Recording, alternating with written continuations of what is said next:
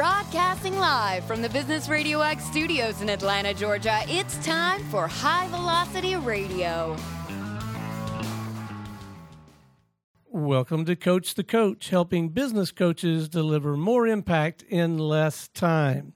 Broadcasting live on the High Velocity Radio Show and the Business Radio X network. If you're a business coach and want to help more people make more money and own your backyard, go to brxteam.com. Lee, this is one we've been waiting for, man. We've been in the studio all day. This is the interview we've been waiting for. Please join me in welcoming to the broadcast author of at least 11 books, the latest one, I believe, called In Great Company, CEO of Best Practice Institute, Mr. Lou Carter. How are you, man? Life is good. It's great to be on with you today. Thanks for having me. I appreciate it. Well, Lou, before we get too far into things, can you talk about your practice? How are you serving folks? Serving folks, absolutely. We serve folks on a different levels. The first is we provide them management consulting. So what that means really is we make sure that their projects get done, and we do it with a change management methodology, which I can explain. The other is executive coaching for CEOs. We use something called a stakeholder-centered coaching method. My mentor, and I'm on the MG100, Marshall Goldsmith's work. And the third is that we run a benchmark research consortium with chief talent and human resource officers of Fortune 500. So we're in the business of helping people achieve their goals and doing it really through a deep dive into what they want to accomplish in life and what goals they need to achieve for their businesses. Now, are your businesses tend to be enterprise level, or you work with startups, small businesses? What's the profile of a business you work with?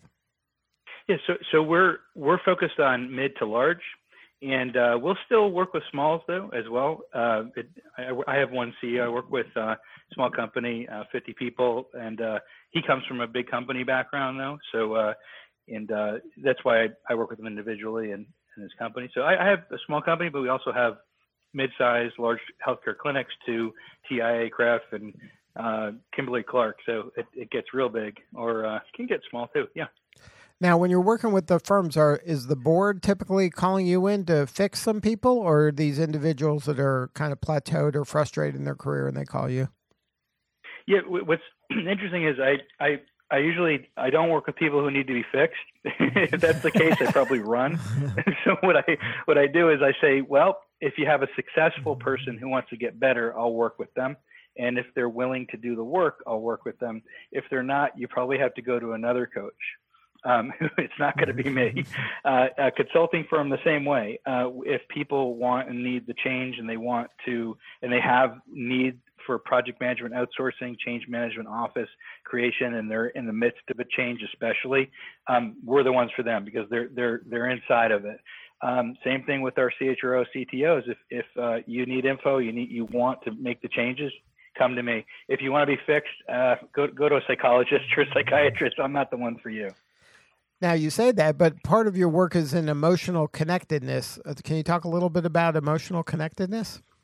Well, connectedness means basically you have to be connected to yourself and others. You have to begin with that core sense that I want to change. And that's what it's about. Like if I'm broken, I can't help fix others. If others are broken, they can't help fix me. What I can do, though, is I can connect to you and understand the way you collaborate, the way you can respect each other, the way that you enable a positive future. So that we actually develop a core psychological safety between and among each other that allows us to grow and get better. Now, tell me about your backstory. How'd you get into this side of the business world? It's funny. My first job at a school at a college was at a consulting firm. I was the only one that wasn't from Harvard there, so right away they wanted to make me do all their work so that they can go to parties. So I got my boss told me one day, hey, I'm gonna go out to a party and with all of your colleagues, and you stay here and do everybody else's work. So I left at about 2 a.m. after that night, and the door was locked and the alarm was on, and I was without key or code. Called him up, and he was too inebriated and too into the partying with my colleagues that to really understand what I was saying. So I vouched then really to not work for a boss or company like that again. And that's where I really dove into this field. And I said, I really love this. And I had a great friend that I connected to emotionally, really emotional connectedness, who was into this field of organizational psychology and organizational learning. And he said, Lou, come on over here, write some books for our company. We'll start a publication company inside of our company, which was then called, is now also Linkage Incorporated. And I started meeting these awesome people like Warren Bennis, who's passed, and he was a president of college in Ohio, and he's a very well-known author in leadership development, and Richard Beckhart, an MIT professor who created change theory in the book Agent of Change. And I met all these great people, senators. They showed me to Benazir Bhutto. I was working with what do we have? Benjamin Netanyahu. Is this crazy amount of people that I was learning and working with, and I got this opportunity to write and learn and read and create, and I got so immersed in it and loved it so much because I just got lucky that I could meet a friend that kind of brought me out of a stupor of this kind of mean management consulting world that I was in to a place of really being able to express myself, work with great leaders who really cared about others and really cared about their referent groups, their groups that they served. And and the rest is history. Now, what made you transition to having your own firm? That really was basically saying I had a blessing from my CEO at Linkage. I said, Phil, I'm feeling good. We started research here. We did, had a great run. I want to do this on my own. And because I had really deep conversations with my mentor, Marshall Goldsmith, and he really was the reason why. He said, Lou, you got to do this on your own. You're a great leader here. You're doing well. And he really helped me become a better leader, and as my coach and mentor. And I said, you know what? You're right. I have to have the faith and belief in myself to do it on my own. And so I went and got my graduate degree at Columbia, and in this field in social organizational psychology, and just started it up. I did my own books, my own research, started the Best Practice Institute back in 2001. And then, so was that a transition for you for kind of creating your own methodology and your own stamp on things? It really was. That was the first time that I brought together this whole connectedness discipline. And because I did 4 studies on what connectedness is all about inside of companies, and to validate this whole principle that when you connect and you feel great about your company, you are 3 to 4 times more likely to perform more and better for that company. And I connected it to about 4 different organizational psychology disciplines that all validated the fact that it's true. And I looked at thousands of employees throughout the globe in different regions, and it's the same all over. It's a universal truth. And it's a simple one. So, it's sort of like you prove the things that are most simple, and the simplest things are the easiest to prove, right? So it made it easy for me. And that's where everything was born, really. I can give you the backstory behind it. Would you like to know how it happened? Sure. So first day at Columbia, I forgot to put on my alarm clock. So it was actually September 11th. Forgot to put on my alarm clock, and I was awoken at 9/11 by the first plane hitting the tower, and first win by us. I guess I got woken up. And so the second thing I did was I started a drum circle in Columbia so that people can really experience what it's like to be in community, because spirits were low, so take that, Al Qaeda. Right. So anyway, that's what happened. I brought people together. They loved it. They were really excited. They had a chance to express themselves through drum and talk and also dance. And they began really becoming a community. And I said to myself, wow, this stuff's working for people who are not feeling so good about their lives and what had happened and just the dreariness of the experience inside of the city. So I went back to the people who I had in my books. And I said, hey, guys, this stuff's working for drum circles and for people feeling really bad. And so I went to Pfizer, this guy at Pfizer. I said, will you give me a job as leadership development? And Ted, he says, no way. You're too entrepreneurial to be in here. I don't want to work next to you. Joe said, no way, man. So I said, great, no problem.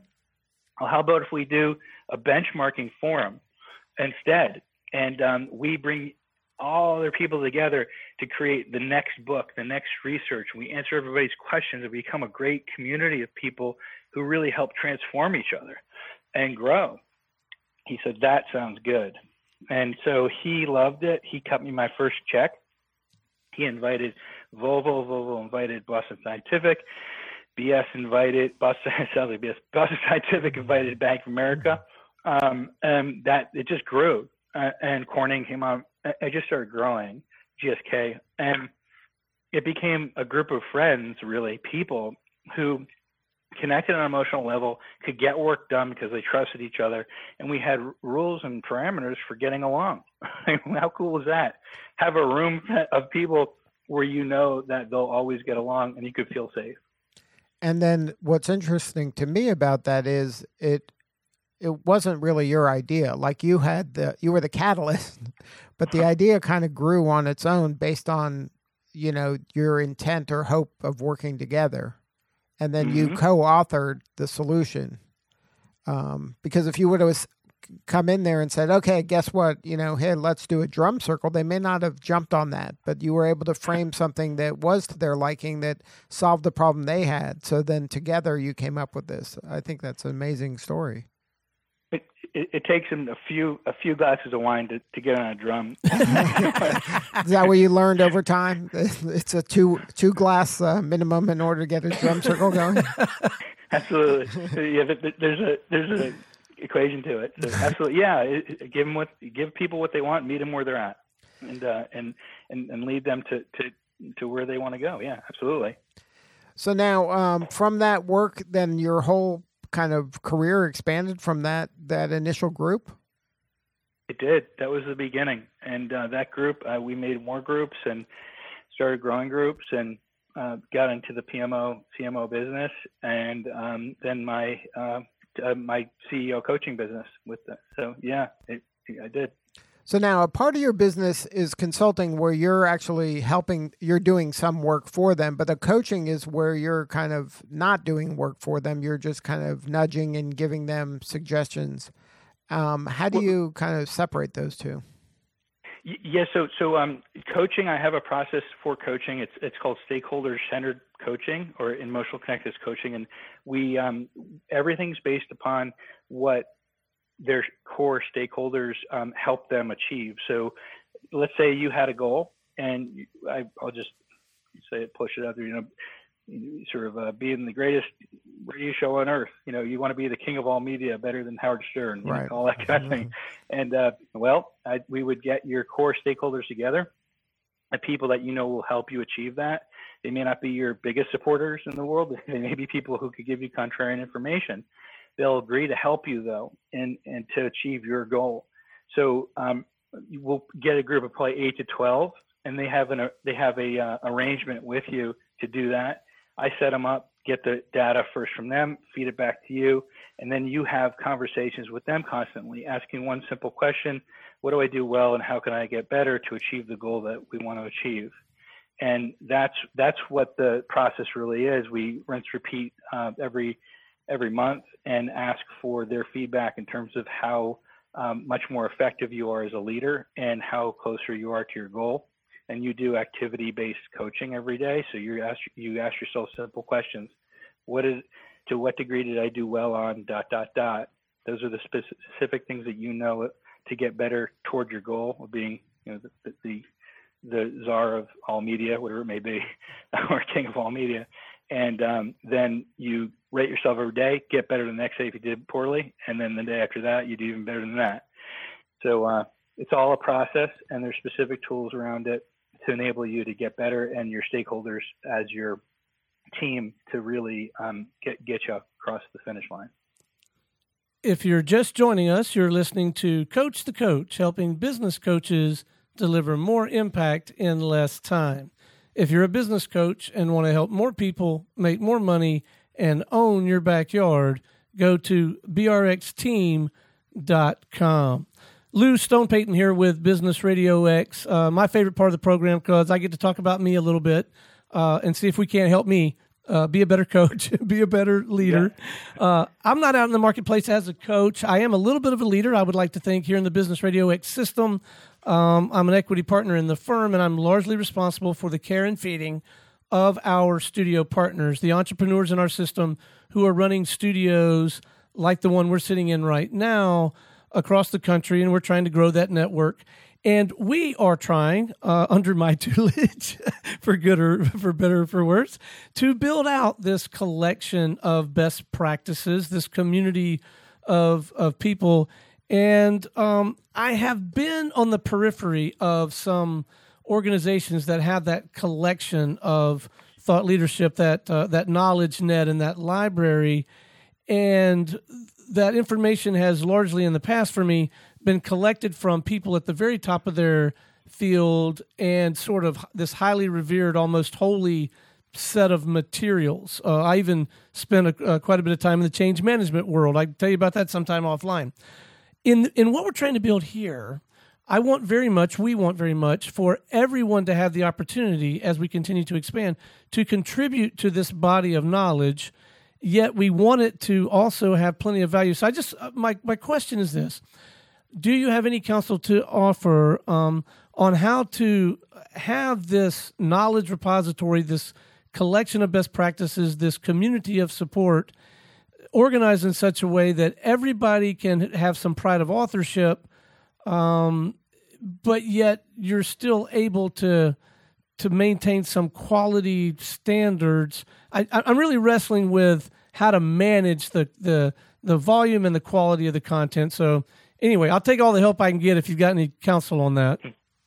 Yeah, and you're asking for advice, which is it's feed forward. It's a great question. You're saying, how do I get better at managing and creating a best practice knowledge repository so that it's high quality, right? Is that yes, sir? And you did all that in about 9 seconds. It took me 2.5 minutes, but you got it. Yes. It's good. No, it's good. and you know, what I'd give you for advice, sort of my feed forward. My advice is to really vet who you're bringing on, and hey, heck, you chose me, I guess. So I want to make sure we get that. I mean, that's good, right? I don't know if it's good or bad, and I hope it's good. So like have a set of standards that that your audience wants. You mentioned give people what they want. Remember you were saying about, I didn't give them drum set girls, I gave them what they wanted. So I think to get a good understanding from your stakeholders, the topics of what they want in advance, kind of survey them and find out what is it they want and what topics they want, who do they want to be to hear from, what new books do they want to hear from. I just have a new book out, and in great company, maybe people want to read about my book, right? So that's number one. Check out, ask people for what they want, survey them. Create your survey. Make sure your survey is something you can have attainable to create your standards. If I give you some other advice, it's really about choose influencers. Choose the people who will have greatest reach, and people who you could connect to as well on an emotional level and a leadership level that have similar values to you, and you can collaborate with, and you can sort of improve each other. I have a very simple rule. If my life is better as a result of having you in it, and your life is better as a result of having me in it, then life is good. And that's really the bottom line. Now, really it. How many mentors / advisors do you think a person should have? That's a great, wow. Yeah. So I've always had an inner circle of 5 for me. I can only speak for myself. And I always make sure that they're people that are really like, somebody that I can really learn a lot from. Unfortunately, some of the people that have been my mentors have passed, So I have to find new ones because they were, older people. I kind of, look at them like Maimonides or sort of, they're a little bit older. They're in their 90s or 100s. That's what I've always done. And a lot of my mentors have been like the Beckharts, the Bennises. Marshall's not too old. He's a young guy still. I just went surfing with him. So you got to think he's young, right? He'll be around for a while, so that's good. He's a little older. He just had a birthday. I probably shouldn't say what birthday it is, but if he's surfing at his age, he's pretty darn cool. Right. My estimate. So it's people like that. So I think 5 is good as long as they're alive, and make sure they're older. To be honest with you, I think they're because there's life cycles that we go through, and we can't, I can learn a lot learn a lot from my generation. However, I can learn a huge amount more from people who have lived longer and gone through those experiences and can talk to me from my future self. If I were, and, I have people like that, like Bev Kay, she's like that to me. Marshall Goldsmith is like that to me. They can help me look back at myself. Do you know what I'm saying by that? And right. Say, oh, that's what I need to be thinking about. And they give me vision, and not just advice. They give me vision and allow me to see. They give me these glasses that I wouldn't have had gone before. Now I see what's in it for you, but what's in it for them? Yeah, same thing as you go back to number one, what we talked about, which is the collaboration, what I give them and what they give me, and it's exposure. We help each other get more, get into each other's markets, help each other to which they need something. We're there, whether it's commenting on the LinkedIn or promoting and believing and talking about what they have and sharing information and sharing what they know with others. And I just did some of it today. I talked about Marshall stuff. Bev and I did a study on most loved workplaces. How are workplaces loved? I'm talking about it right now. I'm giving back to her. I'm paying it forward. And I'll bring that to clients, to coaches, to people, everyone I talk to. I talk about my mentors. That's giving back to me. Now, in your work with the different companies, do you see some common mistakes that companies are making? With mentorship programs, or just common mistakes companies are making in general? I could do both. I'd like to just stay on this mentorship area for a bit. Like in that, a lot of people, people are our most important asset and all that stuff. In reality, a lot of firms look at people as commodities that they come and go, and then they're moving, chess pieces around. How do you develop a culture that encourages mentorship, that encourages being vulnerable and trusting and getting the full person out of their employee? Always start with talent acquisition. That's the first place in the recruitment process, and then onboarding, of course, and then it's meeting and transformation management. So what do I mean by those three things? Number one, you have to screen for people who will be agile leaders enough to be able to say, okay, I'm going to go inside of an environment and I'm going to be open to providing the best coaching and mentoring to myself and others so as to create the best possible outcome for myself and others. So that whole foundational approach is continued in onboarding and in meetings, team meetings. So you have to find people who are agile, number one. Number two, it has to become part of the fabric of your onboarding and meetings and the way everybody communicates. So what I do in the beginning of every meeting is we have agreements that are non-disputable. How can you dispute saying, I will not withhold information from others that will harm them. I will always clear information that is positive or negative about an individual. Who here disagrees with that? Nobody puts up their hands. Right. So you check on that box. Everybody's cool. And then we have dyads where we introduce each other. I respect and understand this individual for how they collaborate, how they respect, how they create results. I have a whole 5-star process, but what matters the most about it is that they're introducing each other and respecting each other, and they're agreeing to certain principles that they will mentor and coach and help each other and the organization toward common goals and objectives. If that's not a foundational aspect of the acquisition and recruitment, as well as the performance management of that individual, chances are they're not the right person for the company. and they're not agile enough for the new world Now, of work. but that sounds good. We're having this discussion. And then, especially in these larger firms, don't you find that some people, what their superpower is being political and good at navigating the politics of an organization rather than maybe being that good mentor and that good person? Yeah, those people burn out fast. I'll give you an example. There's a CEO that I know and that I've coached who works for a large organization, a billion dollar organization. Like you mentioned, you're an owner of your company, you're an equity partner. Mm-hmm. So, and that CEO, it's clear that he doesn't understand that he doesn't own the company. He doesn't have any equity interest. Okay. He just does politics and plays around, and he doesn't respect for the board. He doesn't have respect for a lot of people there. He's doing the function of the organization somewhat, some of the goals. However, he's using too much politicking. So here's what happened. The actual owners came to me and said, you know what? He's kind of at a line, and he's not really respecting people. They're hating him. Glassdoor is giving him a really low rating.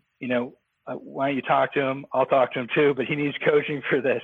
Because the board's the one that really wants to get better, and they're the owners. They want the company to be awesome. So I said, look, if you're going to continue this, there's two ways out of this, and I want to help you through this process.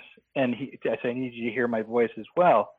I said, number one, you can continue being an asshole, or number two, you can get in line with the game. If you choose number one, you'll be kicked out. You choose number two, you'll do quite well. But one thing you should realize is that your title is just a title. It's not really your name. So start realizing you have a job, and rather than you have a badge to be an asshole. So that was clearly understood by him, and he got it and got in line, became a more emotionally connected, more clear with how he's doing to respect others. He went to his stakeholders, talked to everybody, apologized to them for what he had done to politic and hurt people. And that, therefore, his fall, number one, will be a lot easier when he's going to be fired or he leaves his job, because every CEO has a tenure. He didn't realize that. And when you play politics and you hurt people, you have one way. You've only one way out. There's only one way out. It's the door. So there's only one way to be, and it's real simple. It's good to others. If you live by that rule, you'll always win. You treat people like a problem, you'll win or you'll lose. You treat them like a human being, you'll always win. Always. Now, do you find that organizations are practicing that? Are you seeing a trend of more and more organizations truly behaving in the manner you're discussing rather than just giving it lip service? The ones that I have in my book, certainly. In great company, I spent years asking and talking to CEOs who were exceptional. Reed Hastings is one of them. Netflix is one of them. Their policy, Patagonia, Best Buy. There are outstanding companies who are mindful of this transformation and careful about it, whether they're in the midst of it or not. They're really mindful of this process of getting better, of not politicking, of being human to each other, and really doing the very best for their customers and each other. Now, what about taking it another step forward to expanding stakeholders outside of shareholders and maybe working into the community and serving, for the greater good? Are you seeing any of that? That's a great thing for anybody to do, greater good work, and as far as Patagonia definitely is in that category. There's a lot of environmental work they do. There's a lot of companies in the UN Global Compact that are in that category. People typically do sustainability and social responsibility for specific market reasons, and that's great. That's not a problem, and we just need to realize that everybody has different reference groups, places, people who identify with different types of aspects of living. So if, for instance, Patagonia is about the environment, so you're going to find a lot of work being done with EPA, a lot of work being done with the environment. So you'll see each company has a different reason for why they do what they do with volunteer efforts. And if they don't do that, they're actually not mindfully volunteering. They're just doing it for volunteer sake. And I say, if you're going to do something, do it for a reason and put everything you have into it. But are you seeing that as a trend kind of across America in terms of doing, expanding your stakeholders to include, the world, not just, or the community or the people that are important to you, not just shareholders or employees or customers? Right. So you're saying are people generally, becoming part of the volunteer movement? I want to know if businesses are really believing that aspect of that their stakeholders are more than their shareholders, their employees and their customers. Do they have any responsibility for their community as well? Right. So okay, good example is Home Depot. Great example. And these are smart business people because you look at Home Depot or Lowe's or any living retail organization, and I mean by that, there's a reason why Circuit City and Blockbuster are no longer a business. It's not just their strategy of not moving quick enough. It's because they didn't help the community as well. So I'll say what I mean by that. Home Depot and Lowe's have and Amazon is also doing this, have a way to work with the community. How do they do that? They employ local contractors, local workers to install the hardware and the equipment or the furniture, which makes everybody happy. So there's an equanimity of the customers and the vendors and the organization, and that we're all working toward the same goal. And that's really a beautiful way of connecting outcomes is going beyond just customers and employing and helping everybody who wants to have a hand in it. And before we wrap, Lou, I'd like you to share maybe a piece of actionable advice for that new coach who's just getting into it to help their learning curve. Do you have any advice for that person who's just getting into coaching and that could smooth the way for them? My best advice to you is don't focus on the people who don't want to get better, and don't start from a place of deficit. Start from a place of abundance. And what I mean by that, it's very real though. Find people who want to get better and who are successful and agree to it in the beginning, because people don't want to, number one, admit that they're not doing so well. You're not going to find a client who's on there, bawling their eyes out in the beginning. You'll most likely get somebody saying, hey, look, I am really doing very well, and here's the things I want to do better. Those are the people you want to work with.